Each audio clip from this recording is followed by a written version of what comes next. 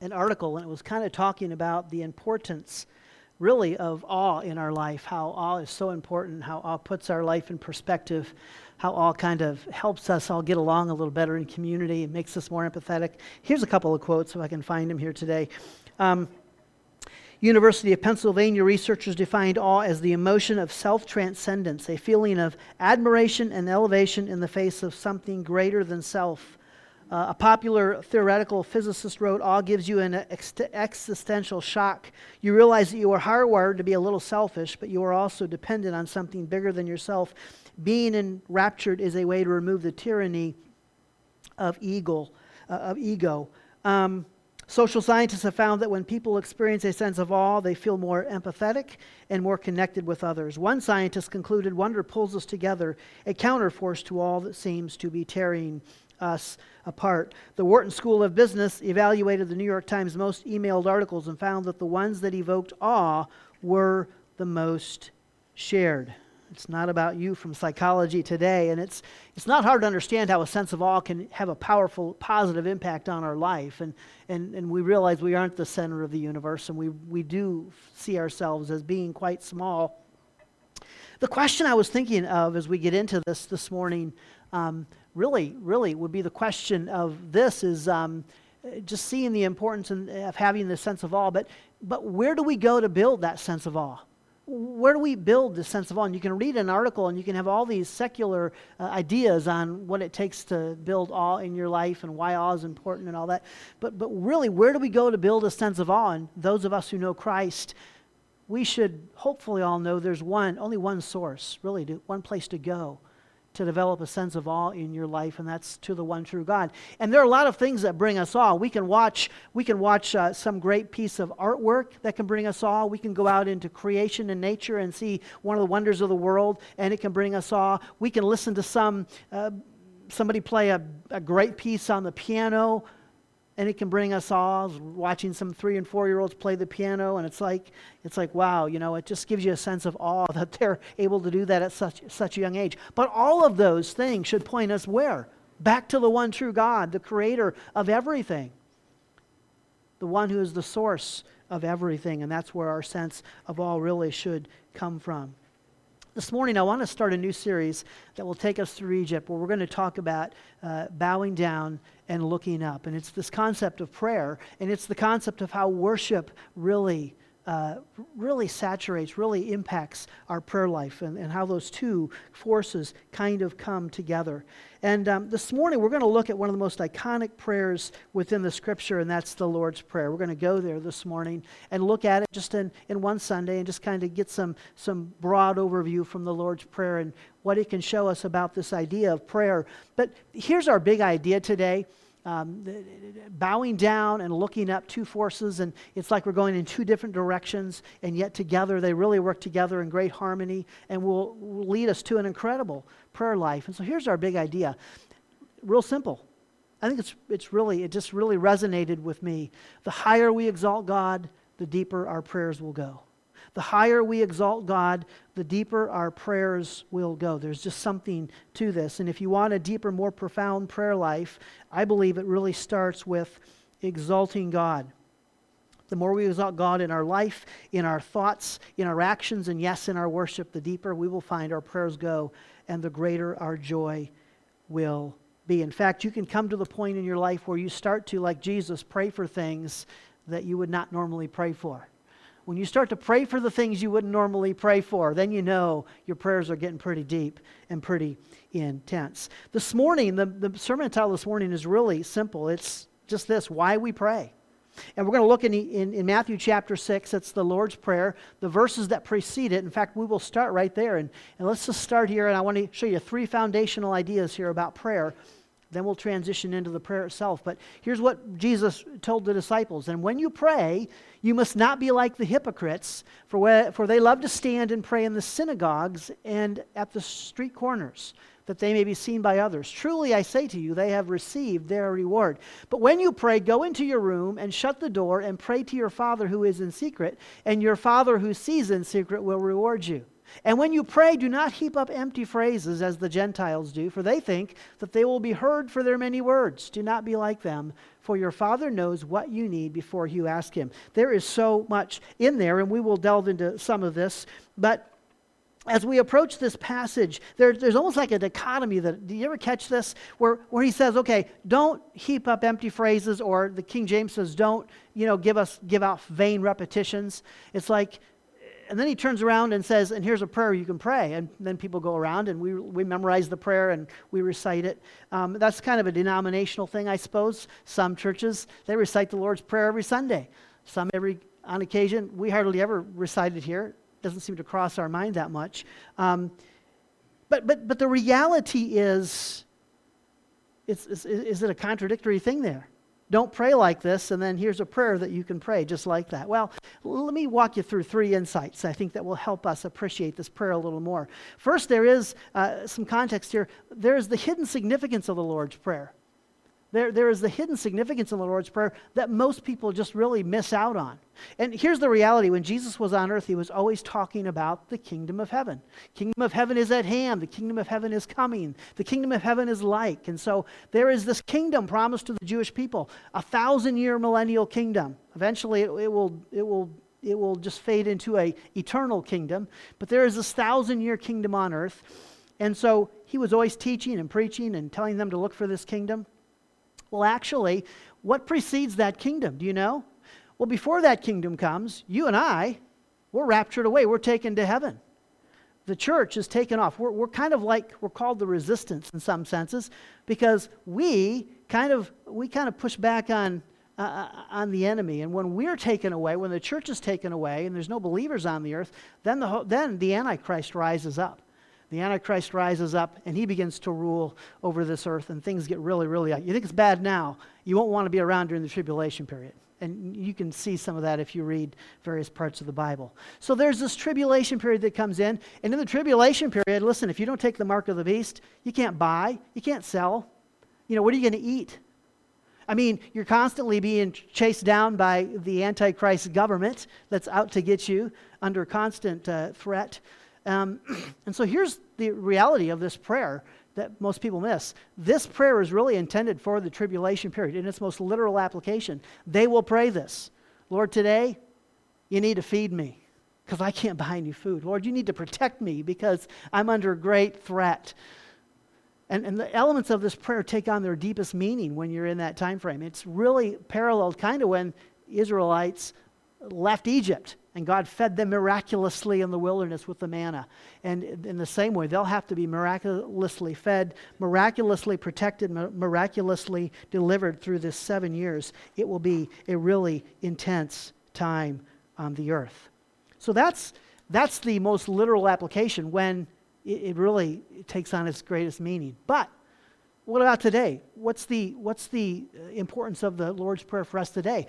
Well, it has a great importance for us today. It can show us some of the elements, and we can go through this and have done this in the past, gone through the Lord's Prayer and broken down the different elements of prayer. What are the things when we pray that we should ask for? Because there's a sense there where Jesus is saying, when you pray, here's some of the things you need to pray for. And we're going to look at this in a minute. We're going to look at 3 big things the Lord's Prayer can teach us about our prayer life that is so profound. But so the Lord's Prayer, think about this. The Lord's Prayer ultimately is God's inspired word. So we think about the Lord's Prayer, we memorize it and we recite it and we quote it. And but think about this. You're quoting, you're memorizing, you're reciting Scripture every time you recite the Lord's Prayer. What does Scripture do? Scripture edifies us. Scripture builds us up. Scripture encourages us. And as I was thinking about the prayer this week, I was thinking how much hope there is in this prayer. How much beauty there is in this prayer, how much power, how much worship, how much praise is contained in this little simple prayer. That yes, it has a very literal application for those going through the tribulation period, but for you and I today, there are some real insights into our own prayer life. And we are actually, when we memorize it, memorizing Scripture, and we are uttering Scripture back to the Lord and really to ourselves to encourage us. That takes us to the last insight here, and I think this one is really significant and I think really interesting. In a world where almost everyone prays, we need to ask ourselves, why do I pray? Did you ever notice that almost everybody in the world today prays? I mean, even people that really have no spiritual interest at all, they'll pray. You get on Facebook and someone's got a crisis and they put out to all their friends, hey, will you pray for me? Yeah, I'm going through this issue. Or someone says, will you pray for me? And all kinds of people, I'll pray for you, I'll pray. People that have really no spiritual interest and really aren't involved in the church and wouldn't even probably call themselves Christians. But everybody prays. There's something instinctive within us where we all are just compelled to pray. And in the context here, he identifies a couple of people. He calls out a couple of people for their prayers. He calls out the Jewish people. The Jewish people, they pray to impress others. Of course, that's their history. You know their story. If you read through the Gospels, they always did. They wore the religious leaders, I should say, wore their religion all over themselves. Literally, they put boxes on their shoulders and on their foreheads, with scriptures in it, and they went around showing how spiritual they were. And so they prayed to impress others, and Jesus said, yeah, don't pray to impress others. That doesn't work. The Gentiles, what was their problem? Well, they prayed to impress God. And they had all these fancy phrases and big words and lofty thoughts and ideas that they would throw out, and probably they memorized these things that they would say over and over. And it really reminds me of the Jews require a sign and the Gentiles are all about wisdom. And you kind of see that even in this context here. The Jews had the outward sign of how spiritual they were, and the Gentiles were all about how smart and how wise they were in their prayers. And God says, yeah, that doesn't cut it with me. That's not what I'm looking for. He wants us to pray with a genuine heart. It just comes down to a genuine heart when you pray. And so he tells them, go into the closet, shut the door, get alone with me, pray, talk to me. And just three foundational things there when we think about the Lord's Prayer. God wants us to pray with a genuine heart, a humble spirit, and a genuine heart of worship. And the reality is, the more we exalt the Lord in our life and in our prayers, the deeper our prayers are going to go. You think about what most people pray for today. A lot of people kind of treat God like a vending machine, really. It's just kind of like they put their prayer in and they want something back from God. Their prayers are very much on the surface. And there is a point, and I said this earlier, there's a point where we can begin to pray for the things that God would want us to pray for, not just what we want to pray for. And that's a pretty, I've been there, it's pretty intense when you start getting to the point when God starts putting things on your heart, saying, I want you to pray for this. And you're like, I don't want to pray for that. I don't want to ask for that because I know what that's like. God says, no, I want you to ask for that. And God keeps prodding you to pray certain things. So let's look at the Lord's Prayer, then, the heart of it. 5 verses and 3 reasons why we pray. What are the 3 reasons in here that we can pull out that we can say, this is why we need to pray? Let's read this together. Why don't we read this together on the screen? And we'll do it off the screen because some of you have it memorized, but you have it memorized in different translations. So let's read it. Pray then like this: Our Father in heaven, hallowed be your name. Your kingdom come, your will be done on earth as it is in heaven. Give us this day our daily bread, and forgive us our debts as we have forgiven our debtors. And lead us not into temptation, but deliver us from evil. For yours is the kingdom and the power and the glory forever. Amen. I love that last line. It's one of my favorite lines in the Bible. I love the majesty of that last line. Yours is the kingdom and the power and the glory forever. Why do we pray? I love what D.L. Moody said in response here. He said, I'd rather be able to be a great prayer than a great preacher, because Jesus never taught the disciples how to preach. He taught them how to pray. I think that's really profound. It really is profound. We need to really be about this thing called prayer. So, why do we pray? 3 reasons why we pray, and they're pretty simple reasons, but they're altogether pretty powerful. We pray because of the greatness. We're missing a phrase. We pray because of the greatness of our God. Somehow, one of the slides is missing. We pray because of the greatness of our God. We pray because of the greatness of our God. Ultimately, I believe we can get to a place where we can really want to pray. You ever feel like, I should have prayed today. I need to pray more. You ever feel a little guilty? I should pray more than I do, and I just don't pray enough. I think there's a couple things there. I think sometimes if we really stopped, because I did this in my own life, and you stop and you think, I think I pray more than I think I do, because I just talk to God so much, but there is a thing of getting just alone, away in the closet, like you said, closing the door and praying to the Lord. And the reality is, when you think about this here, we can get to a place where we really want to pray. Now, one of the reasons we pray is because of the greatness of our God. This prayer by Jesus, it begins and ends with the greatness and glory of God. Our Father in heaven, hallowed be your name. And then it ends, for yours is the kingdom and the power and the glory forever. And sandwiched in between is everything else. But it starts and ends with the glory and the greatness of God. So we see the greatness of God in this passage first through the exaltation of his name. Our Father in heaven, hallowed be your name. And there's something about our prayer that should exalt the name of God, that should invoke the name of God. It gave me an idea, and I'll talk about this more in a minute, but what if we prayed the name of God a little more in our prayers? I mean, the specific names of God. We'll talk about that more in a minute.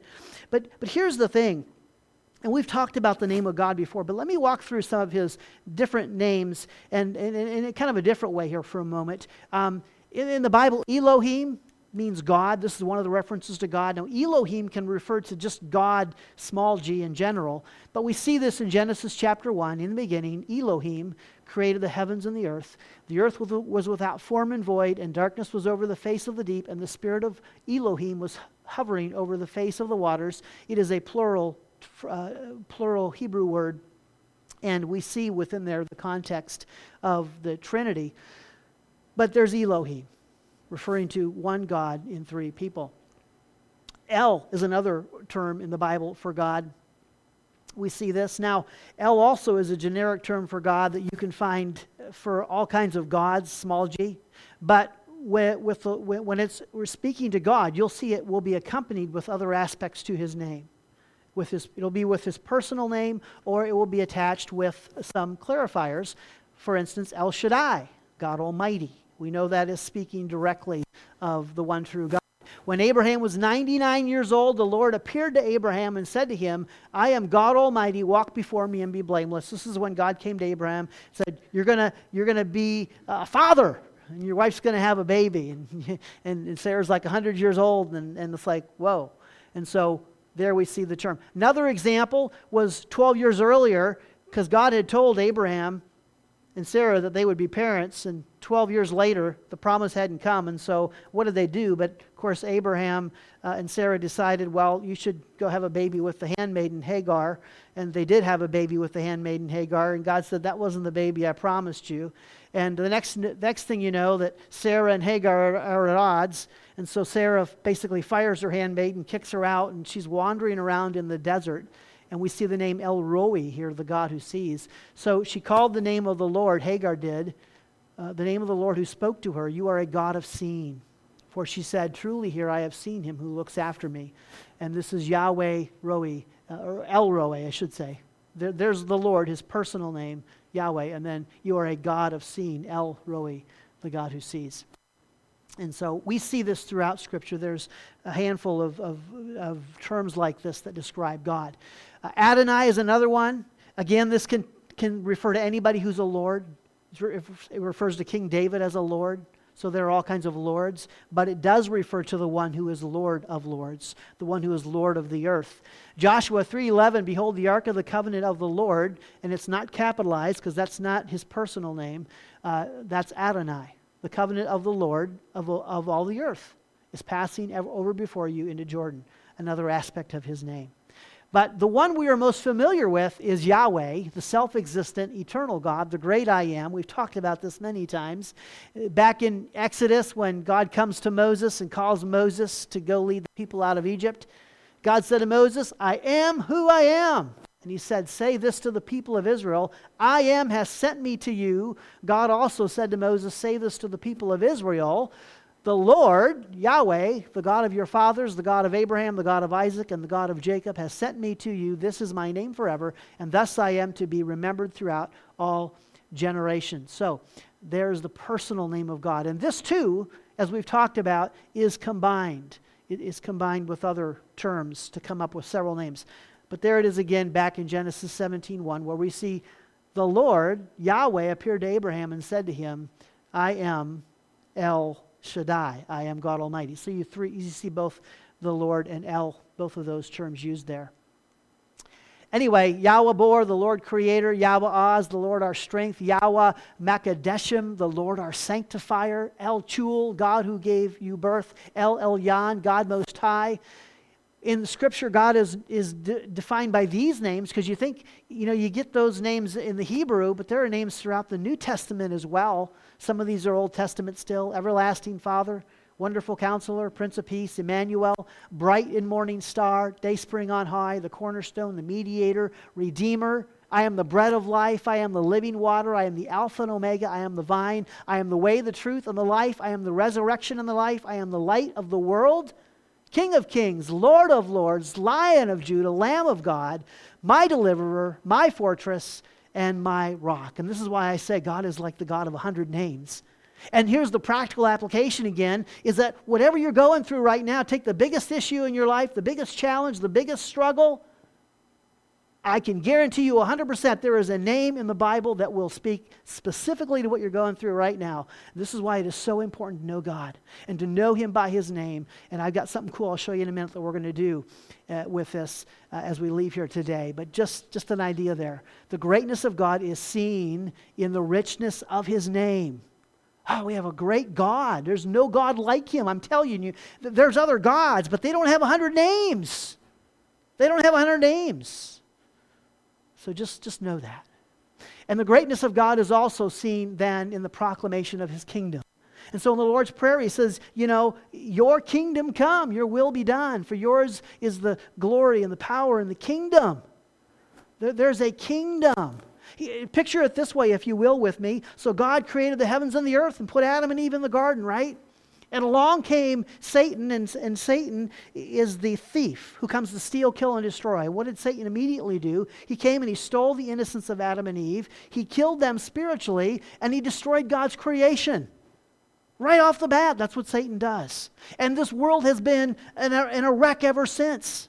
And the tribulation period is going to come, and it's going to get really ugly on the earth. But after the tribulation period, there is a kingdom coming, when the lion will lay down with the lamb. There's a kingdom coming when there will be justice and truth and righteousness and glory. Just it's going to be incredible. Now the truth is, honestly, we're not going to be here, because we get raptured away. We're in heaven.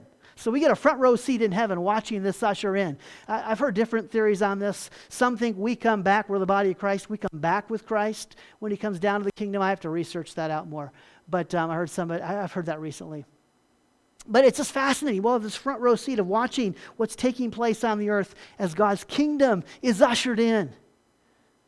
And we see the greatness of God when He sets everything right on earth. And eventually one day there will be a new heavens and a new earth. And the greatness of God is displayed.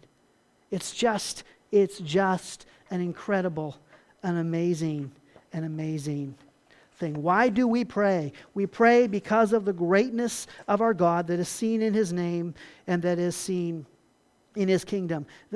When you think about the kingdom, think that everything will be reversed. Everything wrong in the world will be reversed. Where there's hate, there will be love. Where there's fear, there will be security and confidence. Where there's worry, there will be peace. Where there is sorrow, there will be joy. Where there is division, there will be unity. And justice and righteousness and humility and peace and purpose will reign.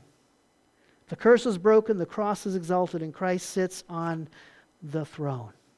Wow. Amazing. So why do we pray? We pray because of the greatness of God. God is so great. He deserves our prayer. Our prayer is an act of worship. And the more that we worship and exalt Him in prayer, the deeper our prayers are going to go. Second reason we pray is because of the depth of our need. Because of the depth of our need. And if you just read through the Lord's Prayer, you'll get the idea that the idea behind the Lord's Prayer is that we're pretty needy. We really are in great need of God. We need this great God that rules over us. In fact, we need Him more than when we realize we do. Think about this. We talk about Him being the God of creation, right? Think about how, seriously, we need Him more than we really often consider. Let me give you one passage here. Colossians 1, 15. He, Christ, is the image of the invisible God, the firstborn of all creation, for by him all things were created, in heaven and on earth, visible and invisible, whether thrones or dominions or rulers or authorities, all things were created through him and for him, and he is before all things, and in him all things hold together. And think about that reality. We saw that sign, that video at the beginning, right, with those suns. You know, the reality is we need the God who holds this universe together. We saw all the picture of the universe and all those suns, and it kind of puts things in a little bit of perspective for us. I mean, we are just on this little, small, tiny little flea out there. I mean, you can't even see us when you get out to some of those suns. Did you know this? The sun is 93 million to 95 million miles away from the sun, depending on the time of year. And if we move just a few million miles one way or the other, we would burn up or we would freeze. We don't have to move very far when you think about it. The moon is likewise perfectly placed. You know, it is the exact distance from the earth. And if it wasn't where it exactly is, the ocean tides would basically cover the earth twice a day. The moon is and we're tilted at like 23 degrees. We're tilted at just the right angle as well. In fact, if the ocean floors were just a few feet deeper, the carbon dioxide and oxygen balance would be upset and no plant and animal life could exist. Which, of course, we couldn't exist. If there's no plant or animals, what are we going to eat? You know, so I don't think we'd exist either. In fact, science has always been baffled by how an electron, is it right? A proton and a neutron, how they exist, or I get this confused all the time. But anyway, you know, the proton, neutron, electron, you know, the negative and positive charge should just explode in an atom, but it doesn't. And science, they may have tried to say they came up with an answer for that, but the truth is, it really does defy science. But it doesn't defy Scripture, because the Bible tells us that Christ holds all things together. He literally does. He holds this world together. That's just the reality. And so we need this God who can hold this whole world together. And I was thinking this week again about the whole issue of global warming. I really got to thinking about that. And I try not to be too strong-minded about it. But here's the reality. When you talk about us being able to destroy the world, who's that an attack on? The one who holds all things together. And yes, if the world's going through climate change, we talked about this before, it's going to. The Bible says it will. The closer we get to the tribulation, it's going to go through some really extreme changes in our climate. But there is one that holds it all together, and one that will create a new heavens and a new earth. We don't need to move to the moon or to the Mars. God has this all figured out for us. He does. We need this God who can hold the universe together. But here's the good news. If He can hold the universe together, you know what? He can hold your life together. And we need the God who can hold our lives together. And we are so needy, and we are so dependent upon God. And we need Him who can hold everything together in our life, no matter what the devil, no matter what the enemy, no matter what this world throws at us. And if you read through the text here, just look at the language in the text here. Listen to what he says. Give us, forgive us, lead us, deliver us.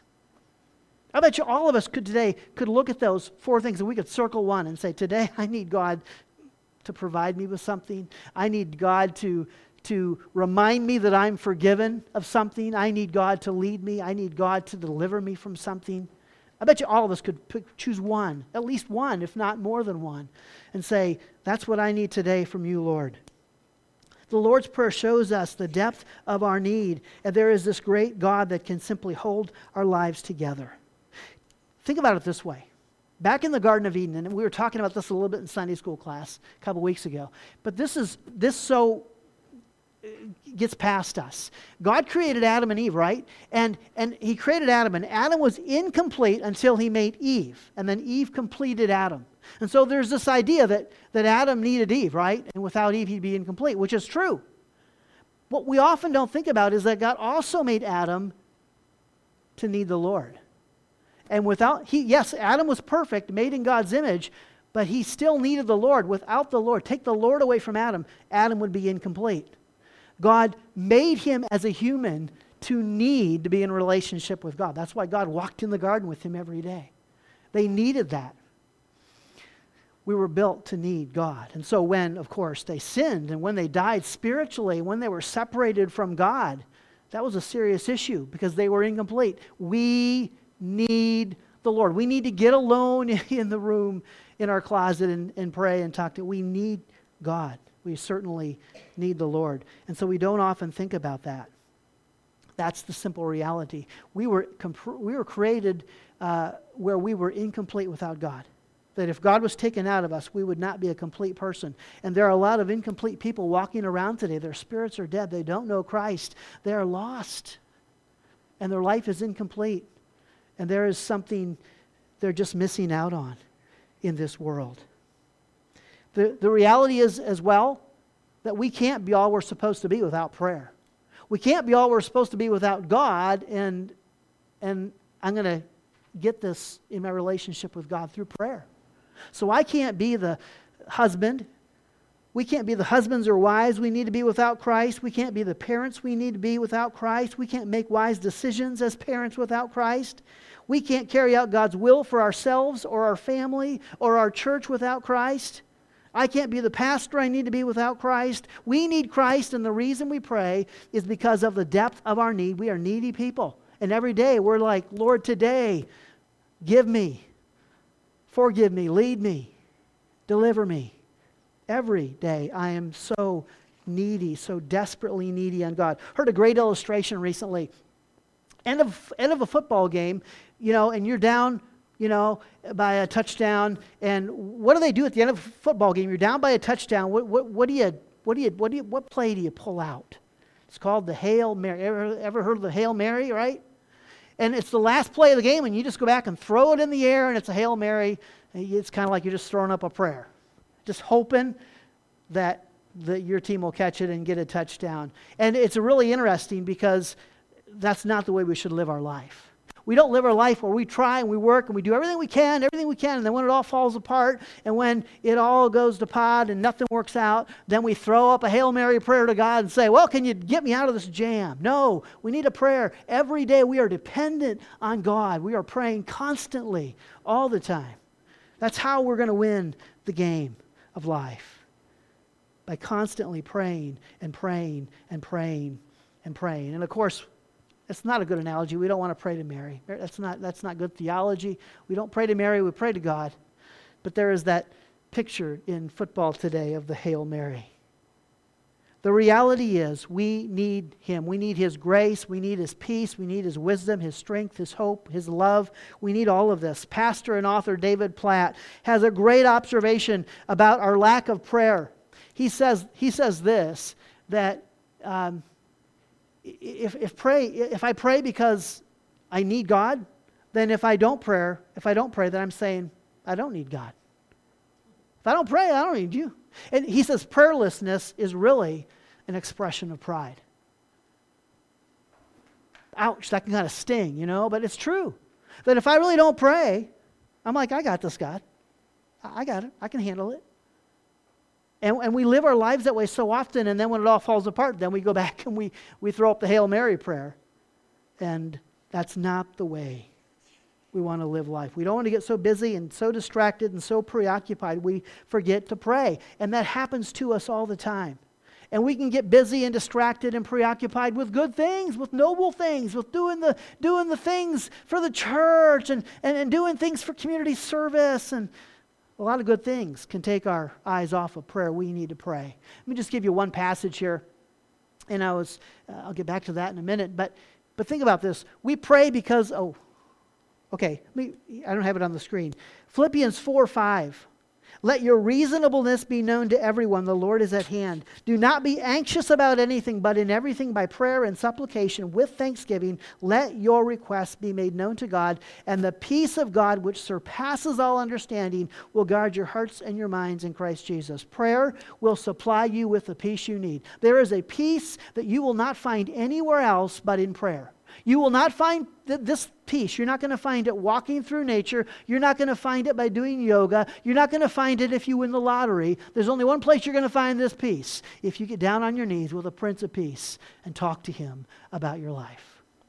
That's the simple reality. And you can go on there in Philippians chapter 4, and here's what it says. Not that I am speaking of being in need, for I have learned in whatever situation I am to be content. I know how to be brought low, and I know how to abound in any and every circumstance. I have learned the secret of facing plenty and hunger, abundance and need. I can do all things through Him who strengthens me. Again, there is a strength you're only going to find in prayer.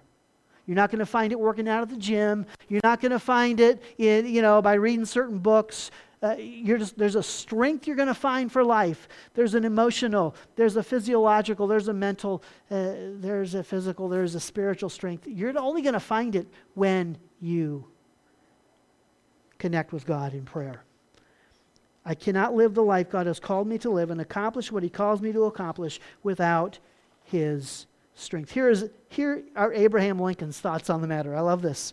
Here's what he said. I have been driven many times, said Abraham Lincoln, to my knees by the overwhelming conviction that I had nowhere else to go. My own wisdom and that of all about me seemed insufficient for the day.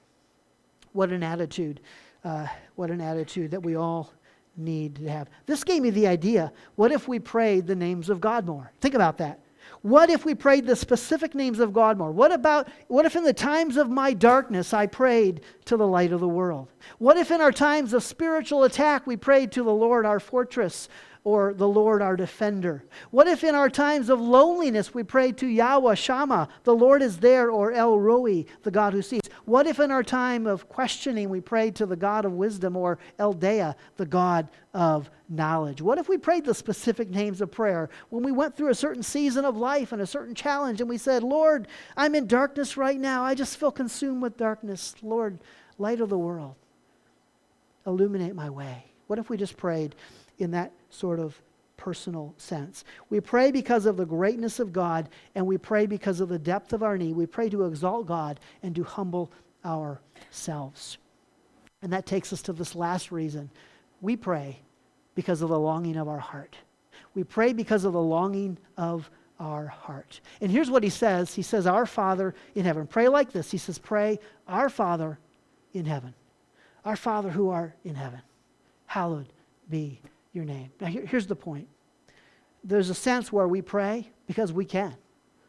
Because we have the right to pray. We have the freedom to go boldly into the throne of grace. We have the right to pray because God is our Father. Now think about this. There's been all kinds of studies that have basically proven this. That children, they want their dad. That children want their dad in the home. That children want their dad around. That children want to connect with their dad. That there's something about just the desire to be with their dad. Now, there are exceptions to this. If you've got a dad who's, abusive and destructive, and yeah, you might not want to be around him. But just a good, normal, everyday dad. Boys, girls, sons and daughters, they want to be with their dad. They long to be with their dad. I'm just going to tell you, I'll let you in on a secret. God is your Father, and you're wired to want to be with Him. And there is something that's just going to be missing in your life if you're not connecting with your Father. If you're just not getting alone in the closet and talking to Him. There's just something in your life that's going to be lacking. There is a longing in our heart to spend time with our Father in prayer. It is that simple. I'm missing a couple of pages here. We pray. Think about this. We pray because we can. And so think about two things here I need you to see. Our greatest need is intimacy. Okay? Think about it. We talked about how needy we are. Our greatest need is intimacy. And here's what he says. When you pray, go into your room and shut the door and pray to your Father who is in secret. And your Father who sees in secret will reward you. Wow. Our greatest need is to get alone with God. That's our deepest need. It's intimacy with the Father. And we need to get alone with Him and shut the door and spend time with Him. And we'll think about this one. We'll go on to the next one here. Our deepest desire is Dad. All of the desires we have in our life, our deepest desire really is to connect with our spiritual Father, to connect with God the Father, and just to connect with Him and just to talk with Him. And it's interesting because it says here, think about the implications of this line. What does it say to you? Your Father knows what you need before you ask Him. Now think about that a minute, right? You read that and you think, okay, so I need to pray because I got all these great needs in my life, right? But then it says your Father knows what you need before you ask Him. So, hello, why do I need to pray? God knows what I need. I mean, really, seriously, I'm busy. Why do you need to pray? Because you need to connect with your dad. Because your deepest desire, your deepest longing is to connect with your Father. Because intimacy is your greatest need. And sometimes I think we think we have these needs. So I've got these needs in my life right now. We could list our needs. And we're so consumed by these needs. And so what we do is we finally take those needs and we finally get away and we get alone and we talk with God. And you know what we find out? That those really weren't needs. My real need was I just needed to get alone with God. And when I got alone with God, all those things that I thought were needs were like, yeah, they're not that big. Because He just puts it all in perspective. Because He's just, the more I exalt Him, the deeper my prayers go. And then what happens is I begin to pray these much deeper prayers. And the things that I thought were so important that I needed to pray about kind of fade into oblivion as I pray about things that are more significant. Let me leave you with this verse. So there is the thief again, who comes only to steal and to kill and destroy. Jesus says, I came that they may have life and have it abundantly. And I thought about that idea of abundant life. And so Christ comes and gives us His life. We're saved and we have life. We have new life in Christ, but we have it in abundance. What's abundance mean? Well, if I've got some donuts up here, I got a few donuts. If I have an abundance of donuts, I got enough donuts I can share. I got a lot of donuts. I got more donuts than I need. And to have an abundance of the life of Christ, I think that says something. But how do I get an abundance? See, I can have the life of Christ, but how do I have an abundance of His life? And I was thinking about this too, that, I've illustrated before, like you take a pitcher and you pour water into like a vase or a cup, and you pour until it overflows, and there's the abundant life. And we look at the abundant life and we think the abundant life is, my relationships are all in a good place, and finances are okay, and there really aren't any problems, and everything's going well, and we think that's the abundant life. That's not the abundant life. The abundant life is the stuff that's a lot deeper. Like if I were to say to you, the Apostle Paul, did the Apostle Paul have an abundant life? Did he know the abundant life? Probably more than we do. And he went through all kinds of trouble and turmoil and suffering. And yet, we read earlier that he knew the secret to being content in all of those circumstances. He had the abundant life that is so much deeper. And those are the things that are worked into our life. As we exalt God, as we lift up God, those things are worked into our life in a much deeper level. The abundant life is that I've got more than enough of Christ to handle anything that comes my way, to handle any adversity, to handle any circumstance, to handle any challenge, to handle any relationship, to handle any problem. There's just more than enough of Christ. I have more than enough grace and mercy and forgiveness and joy and hope that Satan can't steal it, that Satan can't destroy it, that Satan can't do anything about where I'm at in life. It's because I am filled with Christ. Wow. So why do we pray? We pray because the greatness of God, because of the depth of our need, and because of the longing of our heart. We long to simply get away and pray with God. And if we spend some time with Him, we'll find out that the things we thought were really important maybe aren't as important. And what we really needed the whole time was just to get alone with Him. Here's what I'm going to challenge us to do. We're going to be spending the next probably 40 days, 6 weeks doing this leading into Easter. And I put together these cards right here. 40 days. There's 40 names of God on here. I'm going to challenge you to take one of these home, and I'm going to challenge you.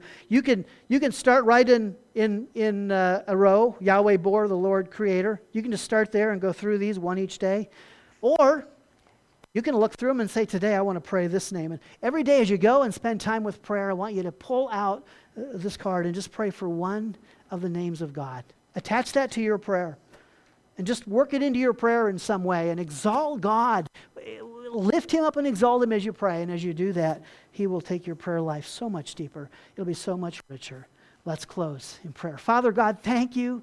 Thank you so much for your love for us. Thank you for showing up and being here today.